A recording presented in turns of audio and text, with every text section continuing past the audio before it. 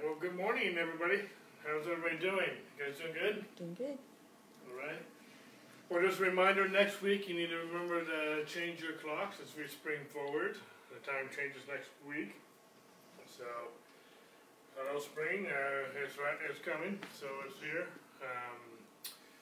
But anyway, that's next week. Tonight we will have our Bible study. You've already got it. Starts at 6 o'clock here.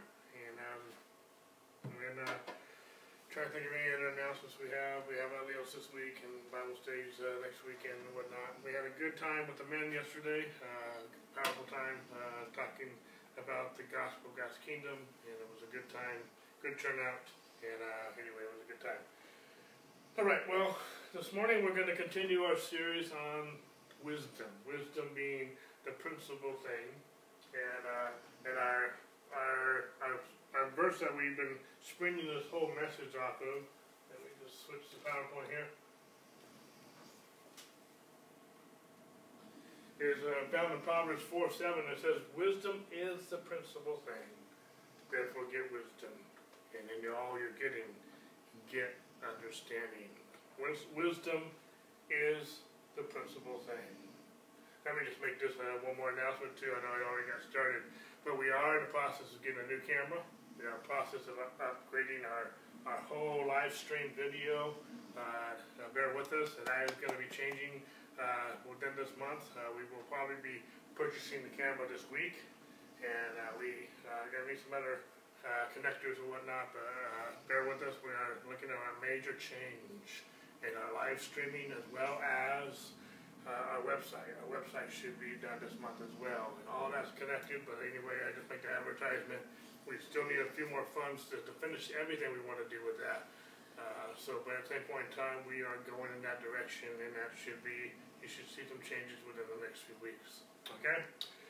Back to our program here, but wisdom is the principal thing, therefore get wisdom. And we've been talking about this, and last 2 weeks ago we had kind of an introductory message. And then last week we talked about two kinds of wisdom. The wisdom of man and the wisdom of God. And we're still going to kind of be addressing that as we go forward. But today I want to kind of talk about the source of wisdom. I was hoping by now that we would get into the 7 pillars of wisdom, but there's just been some other things in my heart that I just feel like we need to address before we get into the 7 pillars of wisdom. But by and large, we are also talking about how, because wisdom is the principal thing, we need to go get it. And if we need to go get it, we need to know where it's at. We need to know the source of that wisdom. If we're going to go get something, like someone says, can you please go get, I don't know, go get my water bottle. Well, I need to know where the water bottle is so I can go get it. And so we need to know where the source and where to find this wisdom. So that, when we get to the 7 pillars, we know how to build our house. We know how to build our lives. We know how to build our ministries. We know how to build our careers. We know how to build our families based on the wisdom of God and not the wisdom of man. Also, too, we need the wisdom of God because in these last days, the days are getting evil. The day of lawlessness is increasing. As we'll get into some of that today. Is we need wisdom. And we need wisdom in these last these last days. And so because the wisdom of man, the philosophy of man, as Colossians says, Paul says to Colossians, is spoiling God's church. And we need to have the wisdom of God to function and discern between the wisdom of man and the wisdom of God in these last days. Today's message, I'm going to be answering kind of 4 questions. Not so much the 4th one. We won't have, I don't think we'll get that far today. But I'm going to be answering these kind of interchangeably. But these 4 questions we're going to be looking at as we're talking about the source of God's wisdom. The first question is this: where is wisdom found? You say, go get wisdom. Well, again, where is it? So we're going to discuss where wisdom is found. Second Second question we're going to ask is, what is wisdom? We kind of tackled that a little bit in our first lesson, but we're going to revisit that and also tie in some things that we learned last week as well as this week. What is wisdom? Excuse me. The third question we're going to ask is, excuse me, how do I get wisdom? So we're asking, where is wisdom, what is wisdom, and how do I get it? How do I get this wisdom? Even though we know where it's at, well, how do I get it? And then the fourth question we're going to look at, and I don't know if we'll get into that so much today, we'll refer to it, but how do I retain wisdom? So where is wisdom? What is wisdom? How do I get it? And how do I retain that wisdom? Okay? See, our culture today, our society, our world, is searching for wisdom. And there is wisdom out there, but it's the philosophy of man. It's the wisdom of man. And yet many, although the world, our society is searching for wisdom, many are unwilling to accept where it's found. Many people will come to us as pastors and ask us questions of wisdom. But when we tell them where that wisdom is found, they don't want to hear it. They don't want to listen. They don't want to go get it because they're not okay with where that wisdom is found. See, when you discover what wisdom is, and specifically the wisdom of God, you will discover it is more than just mental intellect. It is not an exercise of the intellect. It's not an IQ exercise.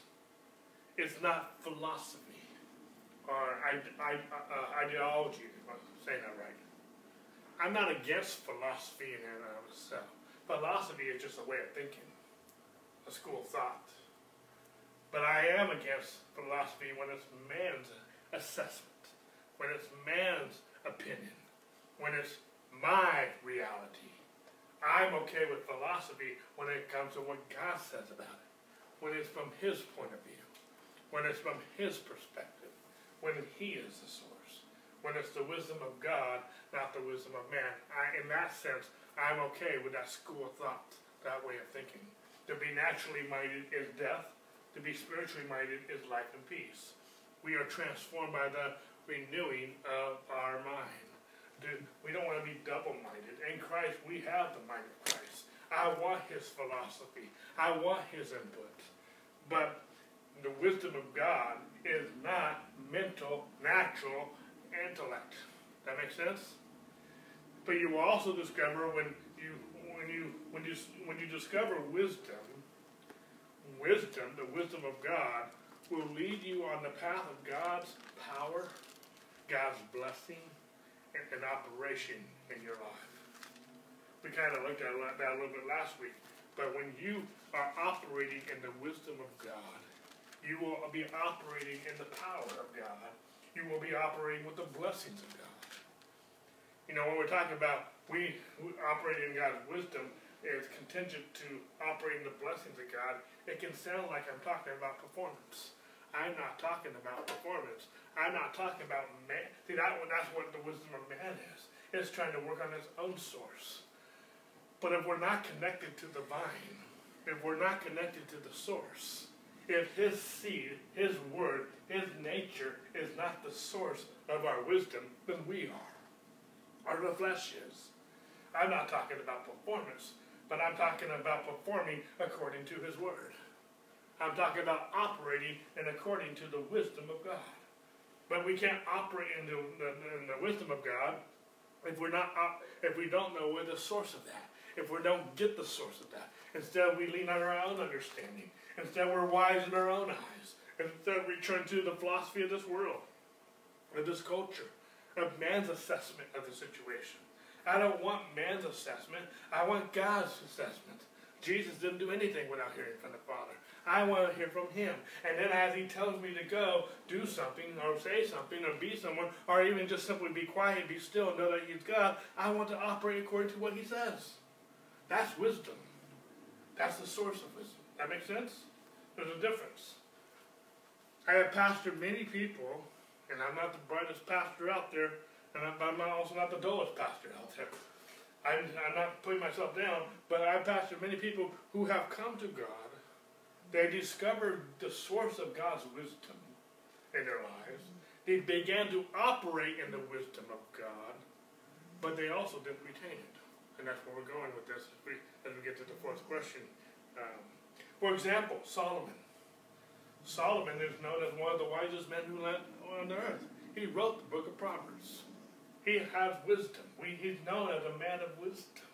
His books are known as the wisdom books in Scripture. Yet, Solomon, at the end of his life, when he wrote the book of Ecclesiastes, he's writing as a man who lost his mind. For example, there was one time back in 2006 when I was going through a tough season in the fall of 2006, and I was reading through the Bible, which is a good thing. That's a good place to go. But I remember on one particular day when I was really discouraged, I picked up the book of Ecclesiastes. That's where I was. I actually read the Bible through within a 4-month period of time, from Genesis to Revelation. And I was reading a lot. And that particular day when I was discouraged, it was my day to read Ecclesiastes. In the midst of all my folly, in the midst of all my discouragement, I come to the verse that says, vanity, vanity, everything is vanity. And I'm like, pretty much. Pretty much. That's exactly how I felt. But luckily, I didn't base my life on that. It seemed like that in that season, in that moment. But Solomon was a man who had wisdom, but somewhere along the way he wasn't even retaining the wisdom he had, in the wisdom that he's taught most of us through his writings. He lost it. I didn't say he lost it all, but anyone who takes on 700 wives and 300 concubines has lost it. Okay? Just that alone will give you insanity and vanity. Okay? So anyway, it's just, we're not going to go there. We'll keep it civil.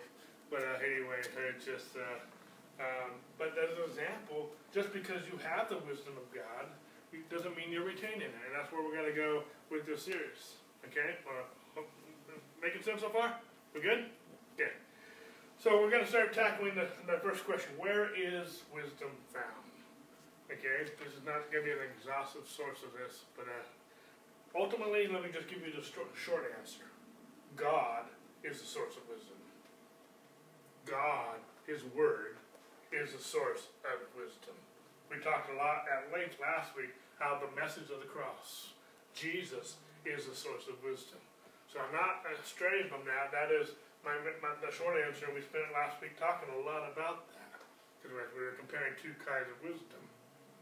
I want to real quick go back to Genesis chapter 3, where we were last week, and I'm not going to spend a lot of time here. I just want to revisit this real quick. Genesis chapter 3, and we'll look at verse 6, but again, let me just reiterate part of the story, and that is Satan came to Eve, and the first thing he said to her, did God really say? That's his MO. God will always get you to question God. Satan will always get you to question His Word. In other words, God will get you to question the wisdom of God. God, did I say that right? Okay, let me re-say it, because I don't know what I said.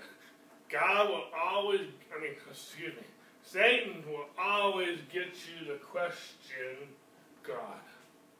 Satan will always get you to question God's Word. So in the essence, if God is a source and His Word is a source, Satan will always get you to question the wisdom of God. That make sense? Did I say it right that time? Okay. I know what I meant to say, but sometimes what comes out is a totally different thing altogether. Okay. Let me just say this. The devil is void of wisdom. He's void of it. It does not exist. But in verse 6, we pick it up when the story, and that's really all I'm going to focus on here in this passage. But in verse 6, so when the woman Eve saw that the tree was good for food, that was pleasant to the eyes, and a tree desirable to make one wise, she took of its fruit and ate. She also gave it to her husband Adam with her, and he ate with her. That tells me that Adam was there too. Eve wasn't just on her own wandering around. Adam was right there the whole time. So anyway, we're not going to go there right now, but he was there during this whole conversation with Eve and Satan. Okay? Anyway, that's not my main point this morning. But there's three things that are listed here. That when Eve saw the fruit, she saw that it was good for food. She saw that it was pleasant to the eyes. And kind of highlight, because of what we're talking about, she saw it was desirable to make one wise. We talked a little bit last week about how both the tree of life and the tree of knowledge of good and evil are wise, or the wisdom. One is the wisdom of man. The other one is the wisdom of God. Why do they both sound wise? Because they are. They both have, they both are wisdom. But one is the wisdom of man, and the other is the wisdom of God. Even by saying that, sometimes that still boggles our mind. How can they both be wisdom, and yet they're two different kinds of wisdom? But if the one will sound wise. How many of you know that sin is pleasurable for a season? If sin wasn't pleasurable for a season, people wouldn't be doing it. It wouldn't be so enticing. There is a sugarcoat to the wisdom of man. It sounds good. It sounds logical. It makes sense in the natural standpoint. The supernatural doesn't make sense. It doesn't make logic. God's ways are not higher than our ways. We know that. But real quick, let me just cross-reference this with 1 John chapter 2. 1 John chapter 2. And every teacher I've seen, including Andrew in his commentary, reference 1 John chapter 2 to Genesis 3:6. For all that is in the world, all that is in where? The world. So we're talking about the world. The lust of the flesh, the lust of the eyes, and the pride of life is not of the Father, but is of the world. Let's read that again. For all that is in where? The world. The lust of the flesh, one thing. The lust of the eyes, two. And the pride of life, three. Is not of the Father, but is where? Of the world. Its source is not God. Its source is the world. Three things are listed in Genesis 3:6. Three things are listed here in 1 John 2:16. And every scholar I've read, including Andrew in his commentary, linked these three together. That when Eve saw that the fruit was good for fruit, they linked that to the lust for the flesh. And the lust of the eyes, for when she saw that it was pleasant to the eyes. And desire to make one wise is the pride of life. So and if you were to fast forward and you read Matthew chapter 4, Luke chapter 4, you'll see the temptations of Jesus. And he also had three temptations. We're not going to go there this morning. There's a lot I can gain out of this, and I'm not going to spend a lot of time with this because it's not a major point. But I do want to make this point, is that the source of this wisdom, the source of this desire to make one wise, the pride of life, is not from God. It's from where? The world. Because we're talking about, specifically right now, we're talking about the source of wisdom. And the source of this wisdom is not God. The source of this wisdom is this world. That makes sense? Genesis 1:11 says, every seed will produce after its own kind. So if the source of this wisdom is from the world, the fruit of this wisdom will be what? Worldly. It will be sensual, earthly, demonic, or devilish, which we talked about last week. That making sense? I'm trying to connect those dots.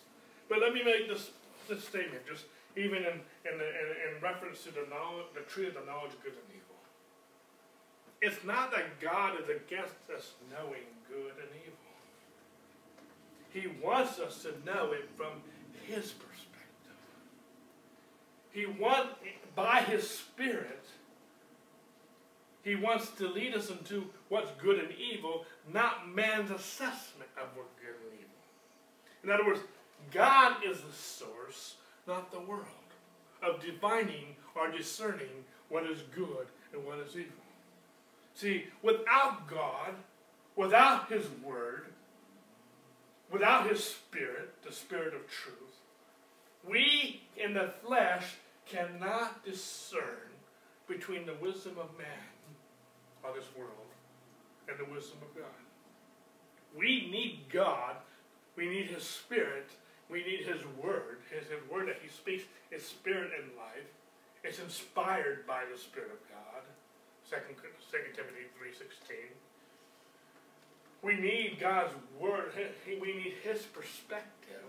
We need Him to be the source so we can discern between good and evil, light and dark, right and wrong, between what is of God and what is the devil.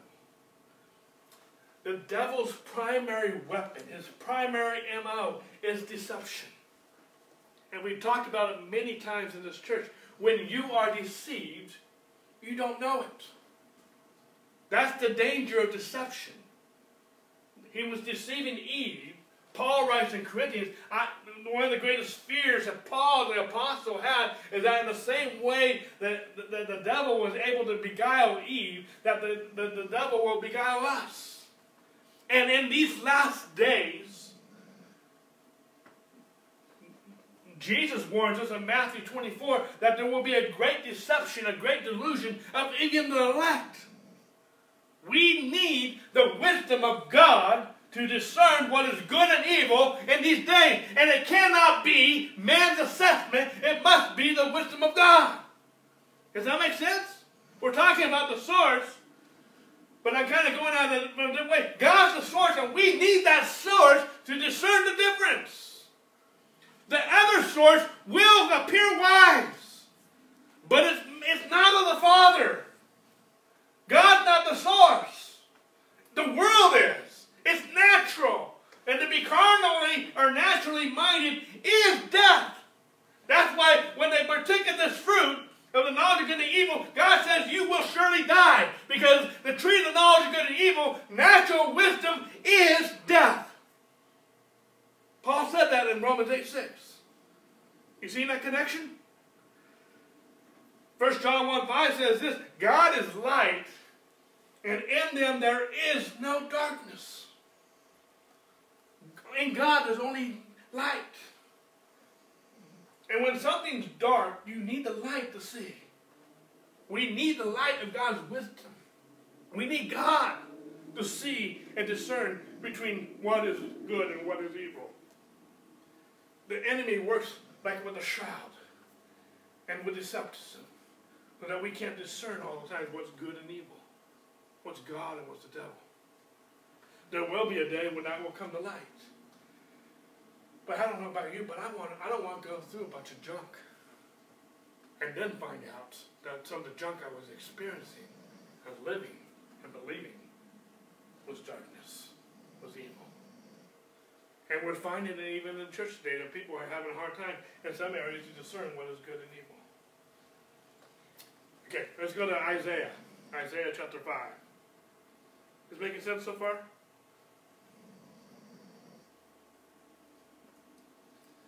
Isaiah chapter 5, we're going to pick it up in verse 20. And I just don't have time to read the first 19 verses this morning. But the first 19 verses, in those verses, God is saying how Israel was God's vineyard. He was God's chosen nation, His people. See, God separated Israel expecting good grapes.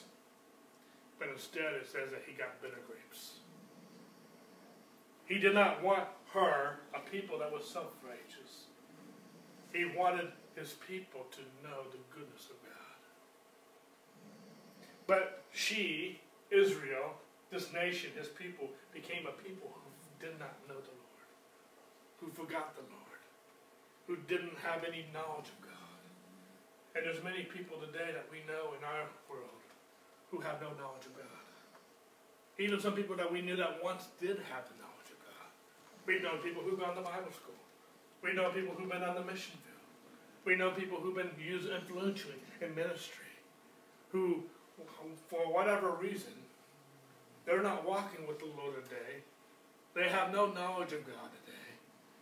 And they're not walking in wisdom, and in some ways it's a form of spiritual adultery, which I'm not going to go into all that detail right now. But this is the context. This is the people he's talking to here in Isaiah chapter 5. And let me just say this. In these last days, in Paul's letters, Peter, James, Jesus says a lot in Matthew 24 and other references, that in these last days, all these men, including Jesus and Paul, warn us of the mystery of iniquity that is already at work in these last days. He talks about the increase of lawlessness that is at work. And you just look at the news. You just hear it through the streams of Facebook, for example. And there is lawlessness that is increasing in our society. And it's increasing in some ways, and sometimes even in the church. The world is void of the wisdom of God. And Jesus, again, I said this before, but Jesus said in Matthew 24, in these last days, that the enemy will deceive even some of the elect. I'm not going to go into all that right now, but I do know this. Jesus, Paul, all of the apostles warned us to be wise as serpents and harmless as doves. We need the wisdom of God, so we're not deceived. I'm not so much talking about losing the salvation, but how many of you know you can be stuck? And you can go through a lot of junk because you don't know the wisdom of God and whatnot. But in verse 20, God says here, in verse 20, Isaiah 5:20, woe to those who call evil good and good evil, who put darkness for light and light for darkness, who put bitter for sweet and sweet for bitter. Woe to those who are wise in their own eyes and prudent in their own sight. This word woe, we don't use it much today. The New Living Translation calls it sorrow, and it says it this way, sorrow for those who call good evil. Woe to those. It's sorrowful for those who call good evil and evil good. Who call darkness for light and light for darkness, and bitter for sweet and sweet for bitter. And he actually restates what Proverbs 3:7 says, those who are wise in their own eyes, in their own sight. See, if, again, in context, in Isaiah chapter 5, God was desiring a good vineyard, but it became bitter. And we need the wisdom of God to discern between what is good and what is evil, and what is light, what is dark, what is sweet, what is bitter. Even in James chapter 3, James compares, when we're comparing wisdom, the first part of the chapter, he talks about when we praise the Lord with our lips, but we speak evil towards one another. He compares it with bitter water and good water from the same stream. He says, brothers, these things ought not to be so. And our society today, and even some circles within the church today, are confused at what is good and what is evil. There's people today who are calling things that are evil good, and things that are good evil. We talked a little bit about length last week from 1 Corinthians. People today call what we call the gospel. They call it. They despise it. They reject it. They mock it. They are angry. They hate this message. We have had more people hate us over the message of the righteousness of God by faith. We have had more people hate us about loving one another in the body of Christ. We have had more people hate us because we preach grace. We preach righteousness. We've had people hate us because we talk about healing. We talk about prosperity. People hate us for the gospel that we preach. They call what we preach evil, and what they preach good. And not just us. There's other people. You look on Facebook. I see Christians, people I know who are Christians, talking and embrace things. For example, Harry Potter, Pokemon, some of these other things. They call them good. And if if you discern the wisdom of God, they are pure evil. And I'm not here to ruffle feathers. I'm not here to speak judgment on anybody or anything. That's not what I'm saying.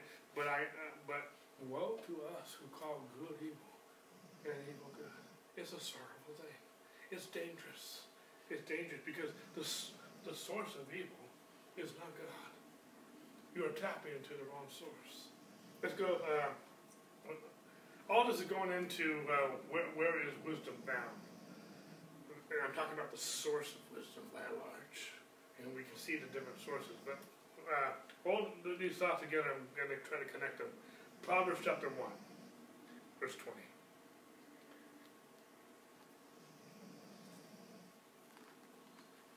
Proverbs chapter 1, verse 20. Hopefully I'm making sense this morning. Wisdom calls aloud outside. She raises her voice in the open squares. She cries out in the chief concourses, at the openings of the gates in the city. She speaks her words. That's what we're to meet in Proverbs chapter 8. Proverbs 8, beginning with verse 2. Both these passages kind of go together. He's talking about wisdom. Wisdom, takes her stand at the top of the high hill, beside the way where the paths meet. She cries out by the gates, at the entry of the city, at the entrance of the doors. In other words, what I'm trying to portray with both of these passages of scripture from Solomon in Proverbs 1 and Proverbs chapter 8 is that wisdom is crying out to us. In other words, wisdom is not elusive. It's not hard to come by. It's seeking us out. It's not quiet. It's crying out. It's not hidden in some corner. It's not hidden in some back alley. It's in the concourse. It's in the streets. It's everywhere. God has placed wisdom everywhere for those who are looking for it. It's at the entry points of the city. Everyone walks by it. Wisdom is not hard to be found. Wisdom is crying out to us. But few are listening. And why are they not listening? And this goes back with the parable of the sower. They're drowned out by the voices of the world.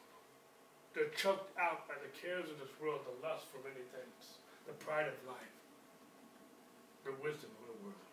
I'm trying a lot of different verses that we just read in verse John, and even our last teaching series on the gospel of the kingdom. See, those who say they are seeking wisdom and cannot find it are deceived. If wisdom is crying out in the streets, as wisdom is crying out everywhere, and that's what the Word of God says, if people are searching for it and they say they can't find it, they're deceived. That makes sense?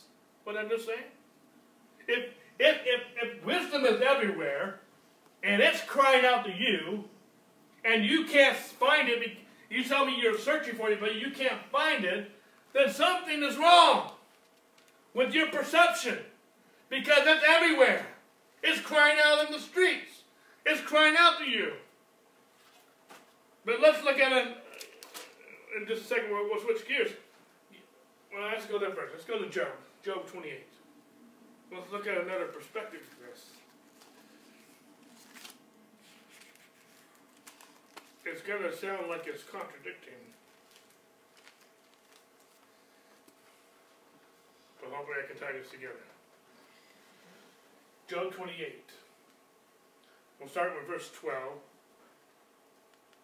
It says, but where can wisdom be found?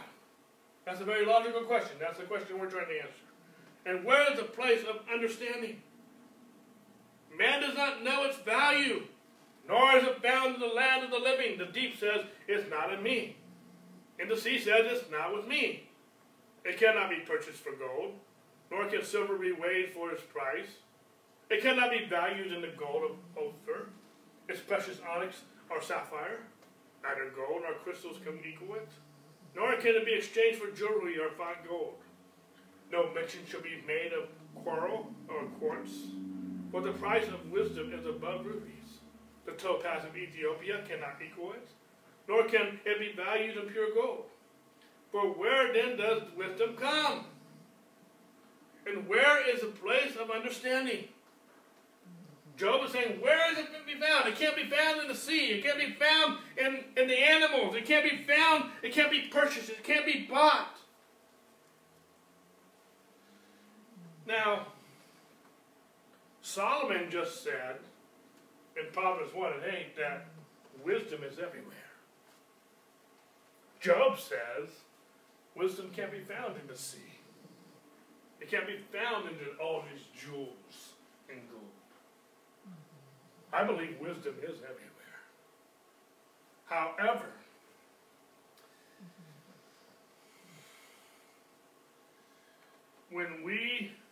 when God is not our source, and how many of you know the story of Job? He didn't have the very best counselors. He already said it, that, and I think it's verse 13, that man does not know his value. Man can't understand it. Man doesn't know where to find it. Because he asks us twice, once in verse 20, once in verse 1, where is wisdom now? Where is it? But let me just say this. Through the years, I've heard different groups, a lot of these are not orally or scientists or whatever perspectives, but they'll make statements like wisdom is found in the dolphin. Wisdom is found in the whale. Wisdom is found in the eagle. I'm just paraphrasing a lot of what they've said. But they're looking to creation. They're looking to animals, the sea, for wisdom. I believe wisdom is everywhere. But the dolphin is not the source of the wisdom. The eagle is not the source of the wisdom. God is the source of the wisdom.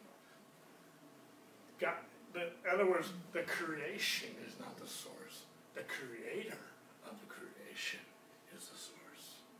That makes sense? God is everywhere because God created everything. The creation should lead you to the creator. The creation is not going to lead you to itself. That makes sense? If we're looking to the creation as wisdom, we got it wrong. The creation is giving glory to his handiwork. He's the creator. So therefore, wisdom is everywhere, pointing to it. God created the heavens and the earth by wisdom, did he not?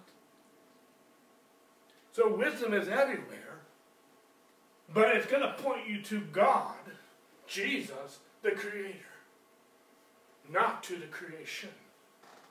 That makes sense?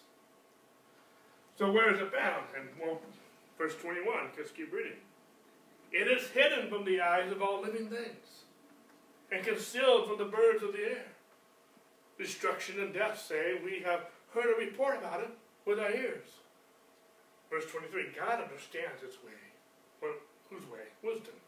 And he knows his place, for he looks to the ends of the earth and sees under the whole heavens, to establish a weight for the wind and a portion by the waters by measure.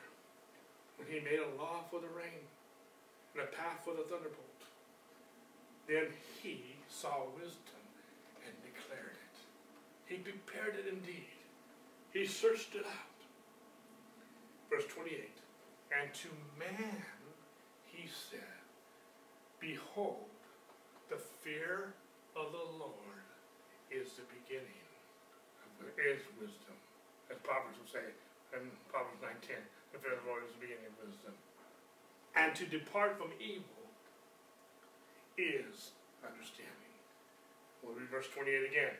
And to man God said, behold, the fear of the Lord, that is wisdom. And to depart from evil is understanding. God said, wisdom is found in the fear of the Lord. We're going to get into talking more about the fear of the Lord. Hopefully by next week we'll get into a lot of that. I've been throwing a lot of teasers, I know, towards that direction. But the fear of the Lord is the beginning of wisdom. And when I talk about fear, let me just say this. We're not talking about being afraid of God.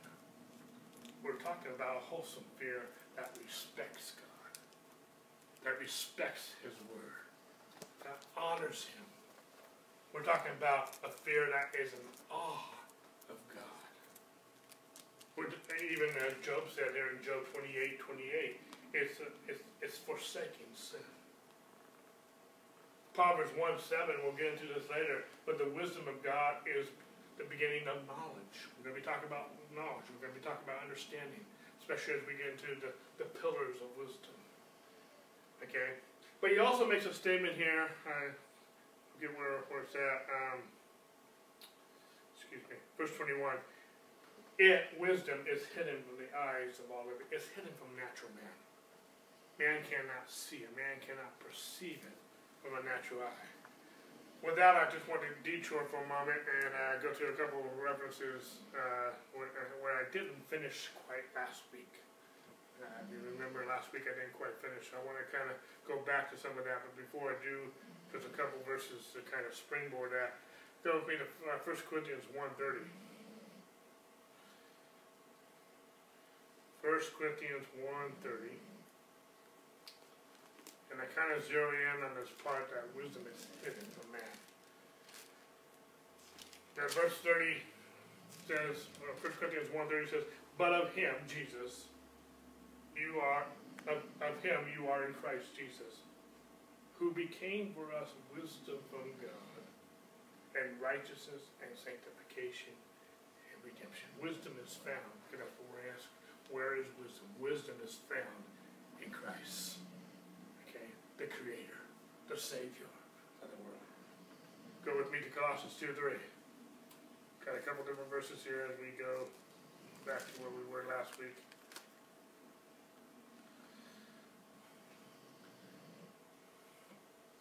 It says, in whom, he's talking about Christ, he's talking about Christ, in whom are hidden all the treasures of wisdom and knowledge.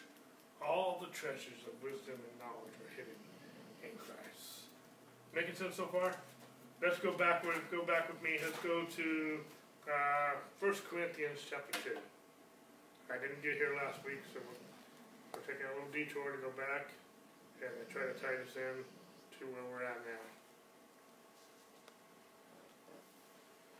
Hopefully I'm making sense. I'm not losing you with the direction of things. And Paul says, and I, brethren, when I came to you, Paul's talking, did not come with excellence of speech or of wisdom, but the wisdom of man, declaring to you the testimony of God. He didn't come with the wisdom of man. Verse 2, for I determined not to know anything among you except Jesus Christ and Him crucified. I don't know about you, but that's the type of person I want to be. I don't pretend to know anything, but to know this of Jesus Christ and Him crucified. I might not win at trivia. I might not know a lot of things. And there might be even a lot of doctrines I'm not very well versed on. But church, there's one thing I want to be well versed on. There's one thing I want to teach in this church is that Christ and Him crucified. That makes sense? Verse 3. I was with you in weakness and fear and much trembling. And my speech and my preaching were not with persuasive words of human wisdom. Of what kind of wisdom? Human wisdom. But in demonstration of the Spirit and of power. That your faith should not be in the wisdom of who? Men. But in the power of God. My heart as a pastor, my heart as a minister of God's Word, my heart as a brother in Christ is that your faith would not be in the wisdom of man, me or anyone else, Andrew Womack or anyone else, My heart as a pastor is that your faith is not in the wisdom of man, but in the power of God. The whole reason why one of the main reasons I'm going through this whole teaching on wisdom is not so that you will be wise with intellect, not that you will be wise in the wisdom of man, but that you will be wise in the wisdom of God so that you can experience the power of God. That making sense? Because that's where the source is. I don't want you to trust me. I want you to trust Christ in me. I want you to trust the Christ that I preach, not me. That makes sense? It's not that I don't want to trust you, but I don't want you to put your faith in me. I'm not the source. And I'm not saying I have everything done right, but there's one thing I want to communicate, and that is Jesus Christ and Him crucified. I want you to know the power of God, experience the power of God, not trusting me. I'm not trying to build some kingdom, some dynasty. I'm trying to preach Christ. I'm trying to get you to the source of wisdom so that you can experience it and demonstrate the power of God in your lives. Verse 7. Scroll down with me. But we speak the wisdom of God in a mystery. The hidden wisdom which God ordained before the ages for our glory. Now wait, hold on. You just read in Proverbs that wisdom is everywhere. It's not hidden. And here Paul in the New Testament, this seems like this backwards. The Old Testament, Proverbs, says wisdom is everywhere. Paul in the New Testament says that wisdom is hidden. It's a mystery. It's the hidden mystery of God, which God ordained before the ages for our glory. See, I'm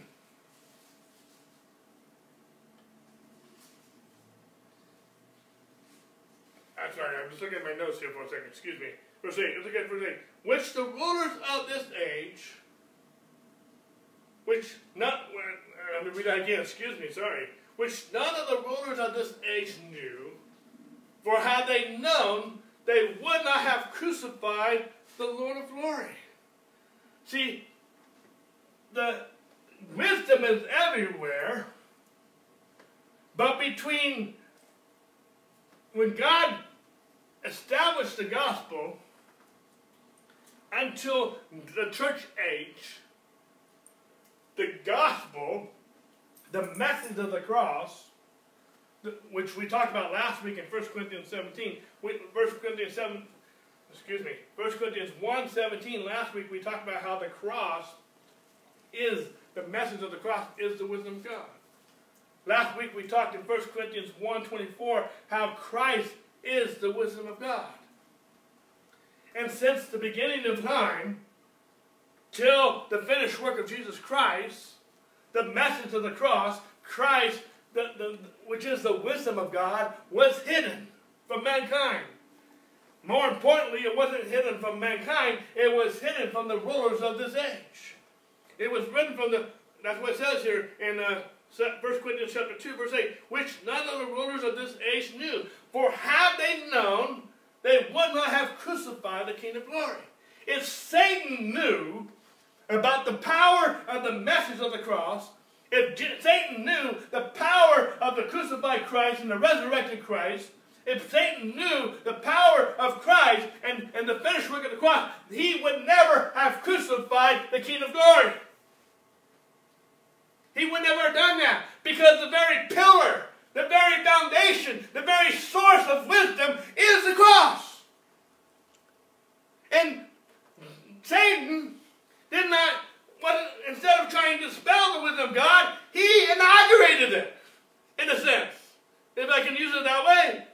He thought he had a great plan of crucifying Jesus and doing deal with him. That's what you see in this movie Narnia. The great witch thought Narnia, it was great to kill Aslan. She thought she won. But what she thought was her victory was actually her defeat. And it was the wisdom of God through the message of the cross. The world calls it foolish. The wisdom of man calls it foolish. But it's the wisdom of God. It's the power of God. It was hidden until Christ. But now that Christ has risen, it's not hidden anymore. And now that we see the gospel, we hear the gospel, we are united with Christ, we can see wisdom everywhere. Because it's all pointing to the finished work. It's all pointing to God. is all pointing to the Creator. It's all pointing to the Savior. I see creation. I see God's plan in marriage. I see God's plan in the womb. I see God's plan in the seeds. I see God's plan in all creation. I see God's plan in the animals. I see God's plan. I can preach the message. I can preach the gospel because it all talks about the wisdom of God, the gospel of Christ. It's there if you're listening. It's there if you can perceive it. In all creation, the animals, the plants, the seeds, creation, how God created the womb, how God created the body, it all points to the cross. It all points to the blood. Even science says that our blood, they put in ultrasound to blood. I don't know what it's called, ultrasound, or what they call it, but scientifically they have put sound to blood, and everyone's blood has a song. Everyone's blood speaks. It has a song. I just imagine my blood sings, there is power in the blood of Jesus. Our creation speaks of our Creator. Our creation speaks of our God, the wisdom of God, the power of God. Because I'm not just flesh and blood anymore. I am baptized into the blood of Jesus Christ. And it speaks of better things than that of Abel. Hebrews chapter 12. I'm making sense. I hope I'm making sense this morning. But yes, it was hidden, but it's not hidden anymore. It makes sense? All right, let's get back to this week's lesson. That was good. Had a little detour, but it all goes back in there. So let's switch gears here. Let's go. See how much time we got. Got a little bit of time left. Let's go to 2 Timothy chapter 3. 2 Timothy chapter 3.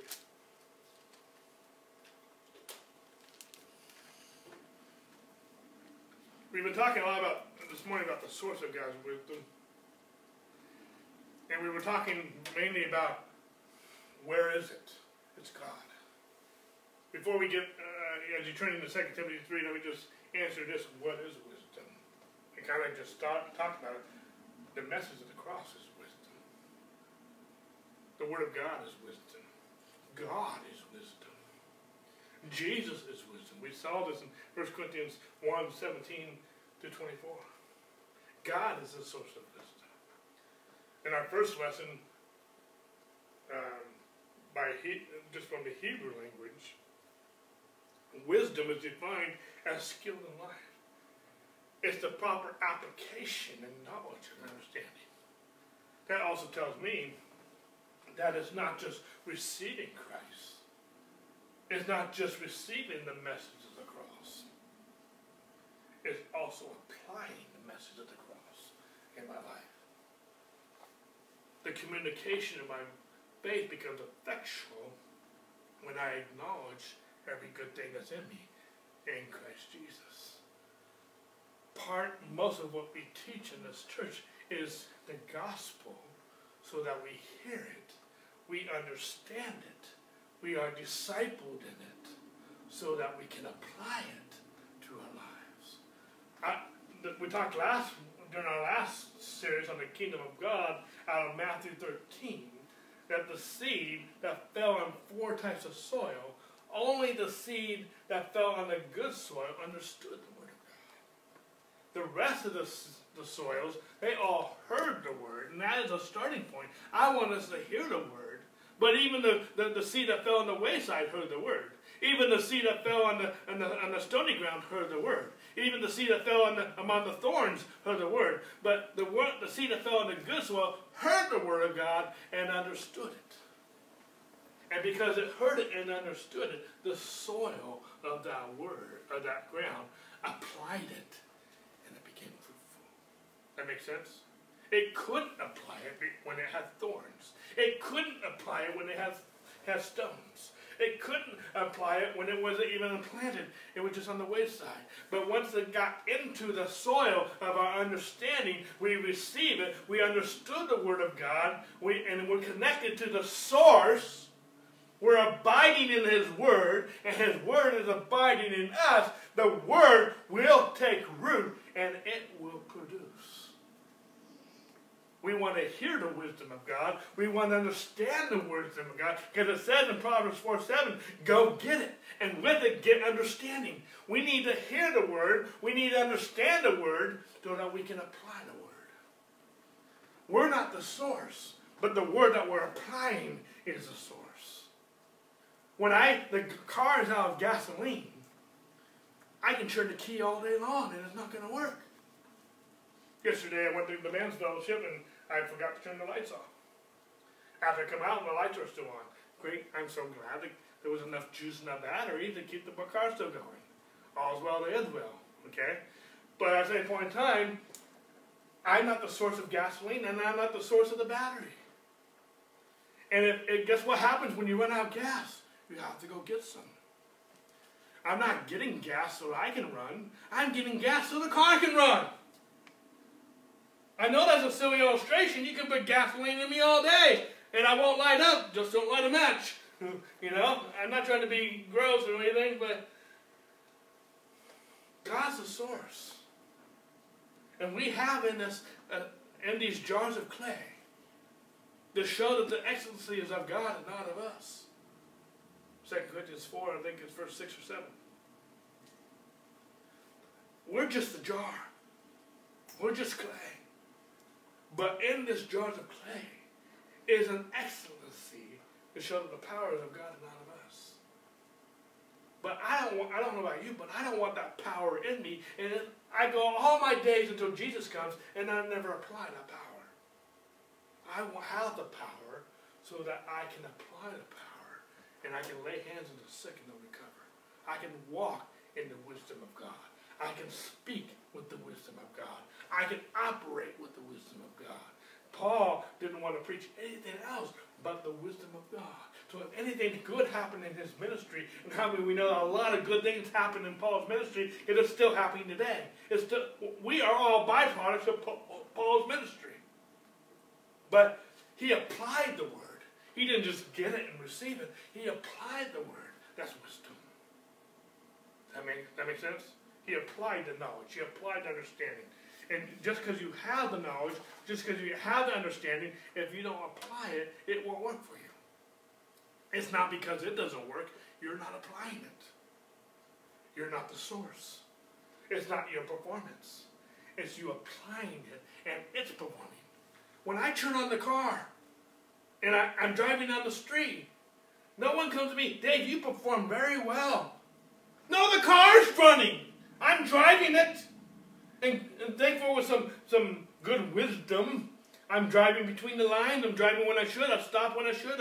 I go when I should. I go as fast as I should. Not faster, not slower than I should. I use the turn signals when I should. I do all the different things when I should. But I'm not performing. The car's performing. I'm operating the car. I'm applying the wisdom of how to operate that car and how to drive within the laws of our culture.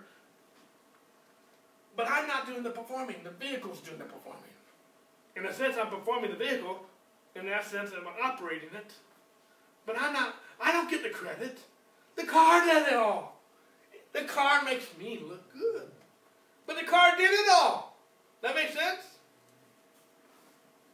Okay. I can use some other analogies too. Let's go to 2 Timothy 3. I'm using some of my time up with some of that. I've got about 15 minutes left. 2 Timothy chapter 3. It helps if I get there too. I'm going to start with verse 12.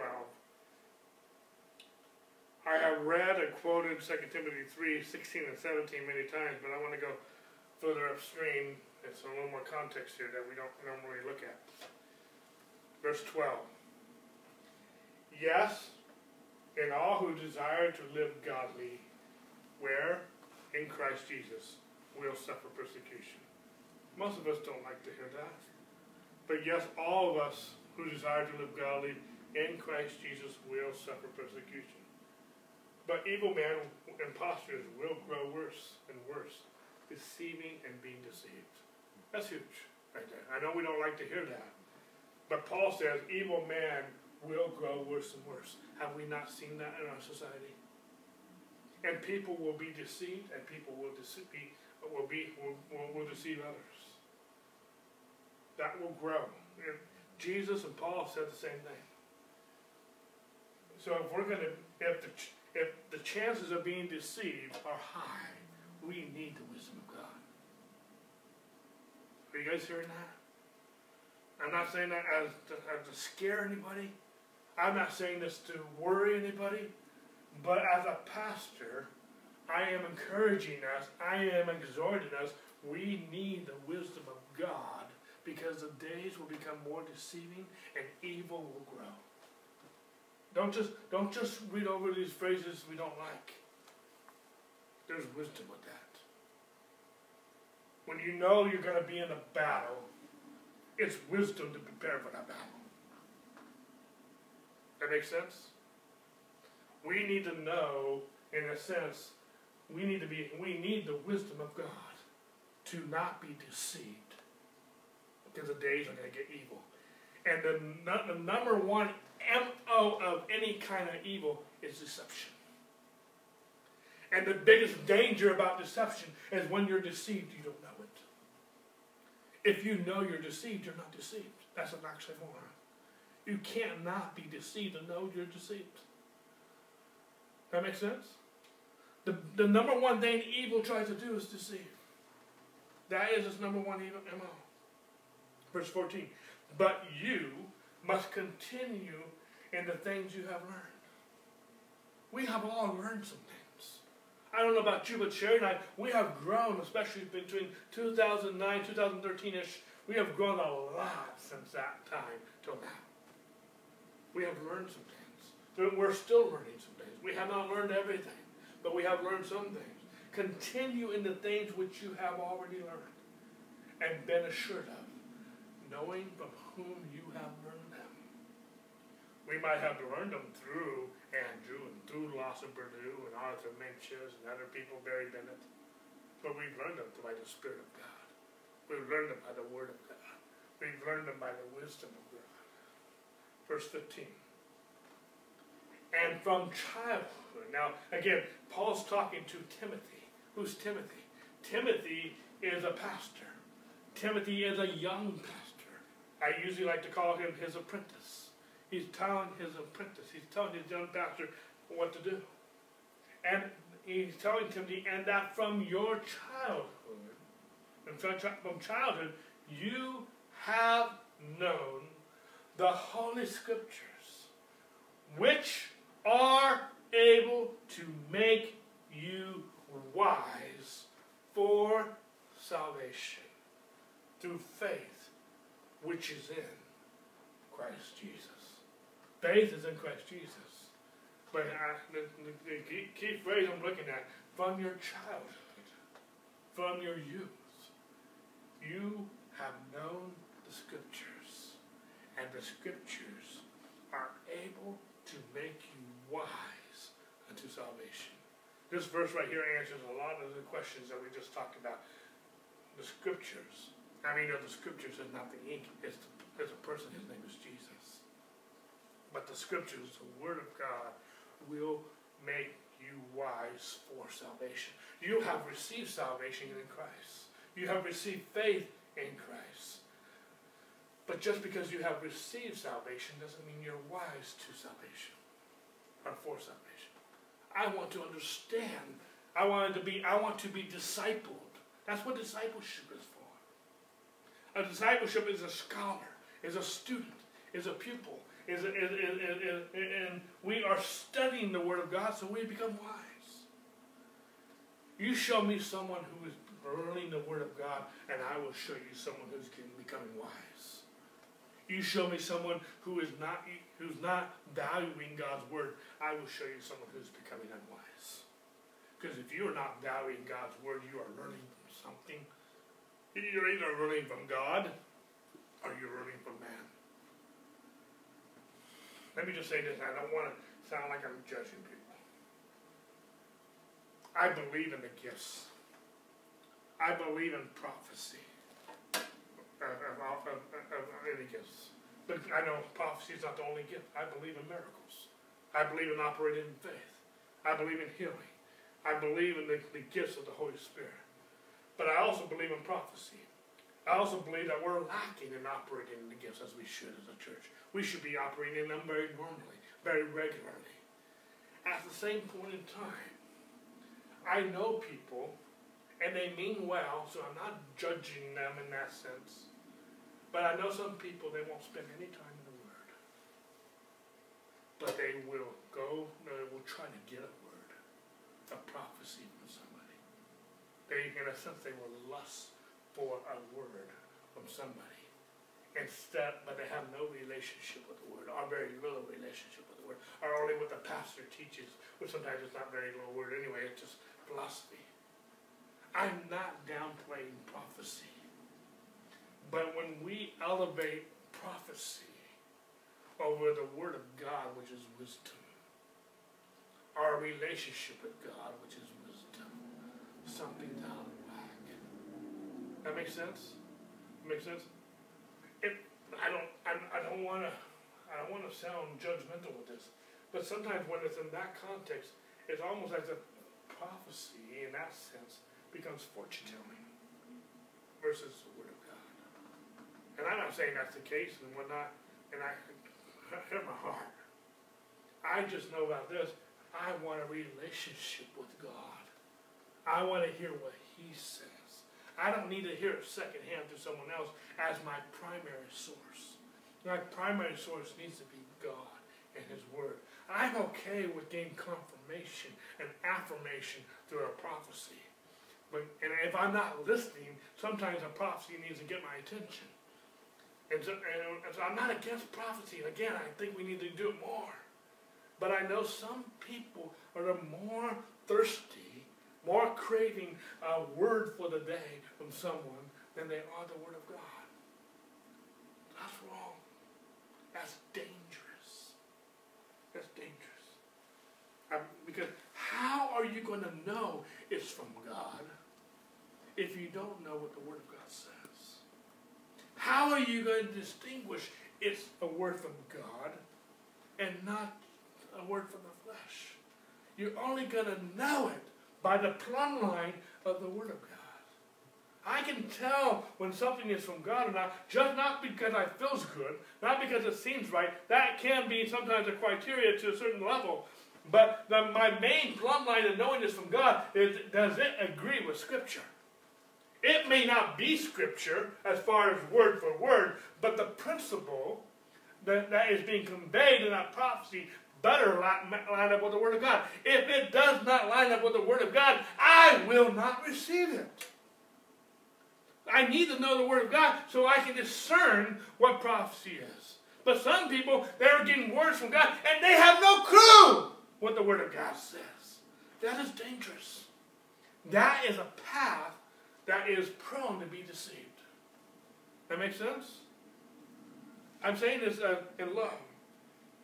But Paul is telling young Timothy, from childhood you have known the Scriptures, which have made you wise unto salvation. And I don't know if I'm going to be able to get into all this. I have about 8 minutes left. Excuse me, I'll just catch up with my notes. You know, there's 4 categories.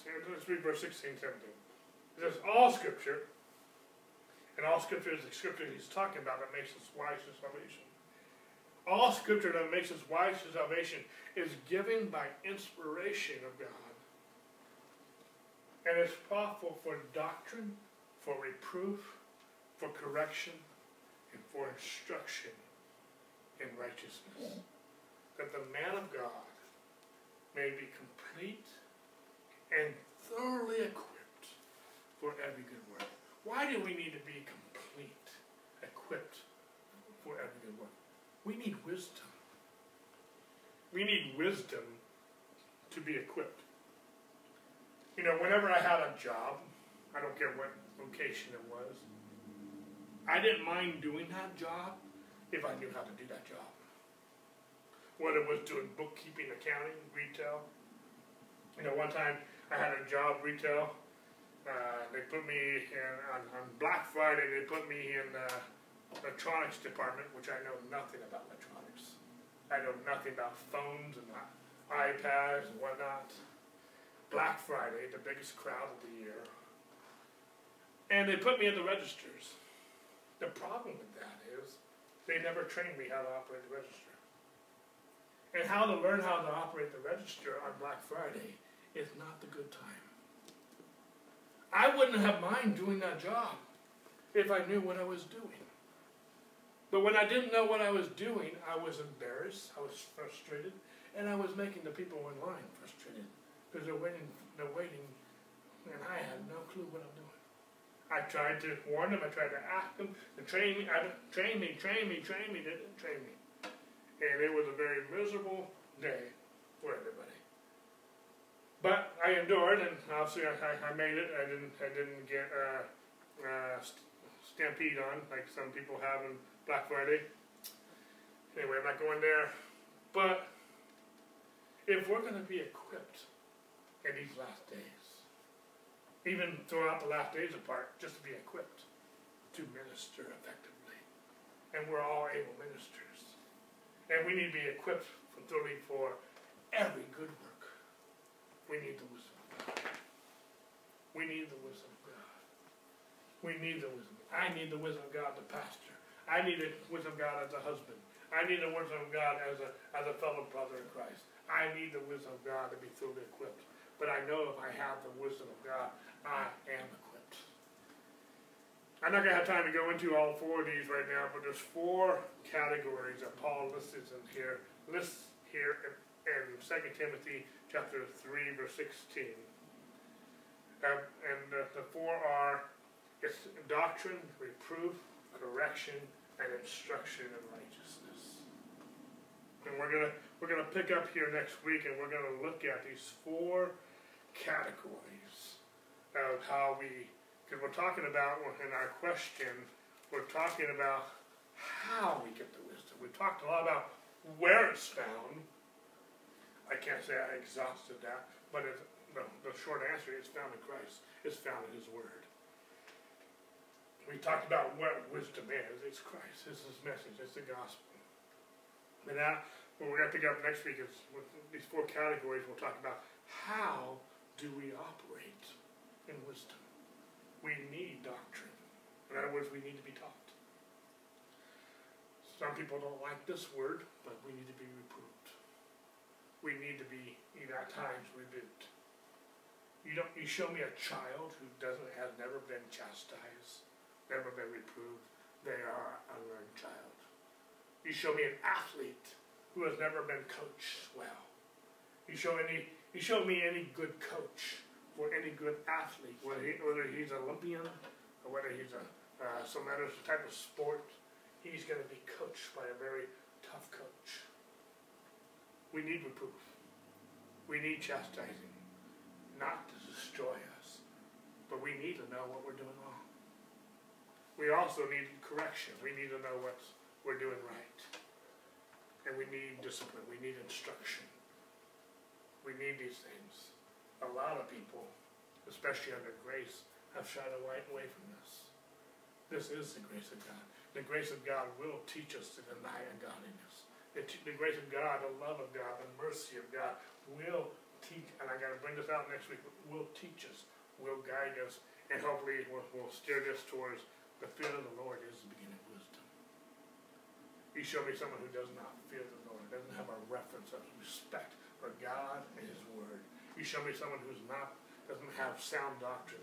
You show me someone who has not been reproved by the Word of God.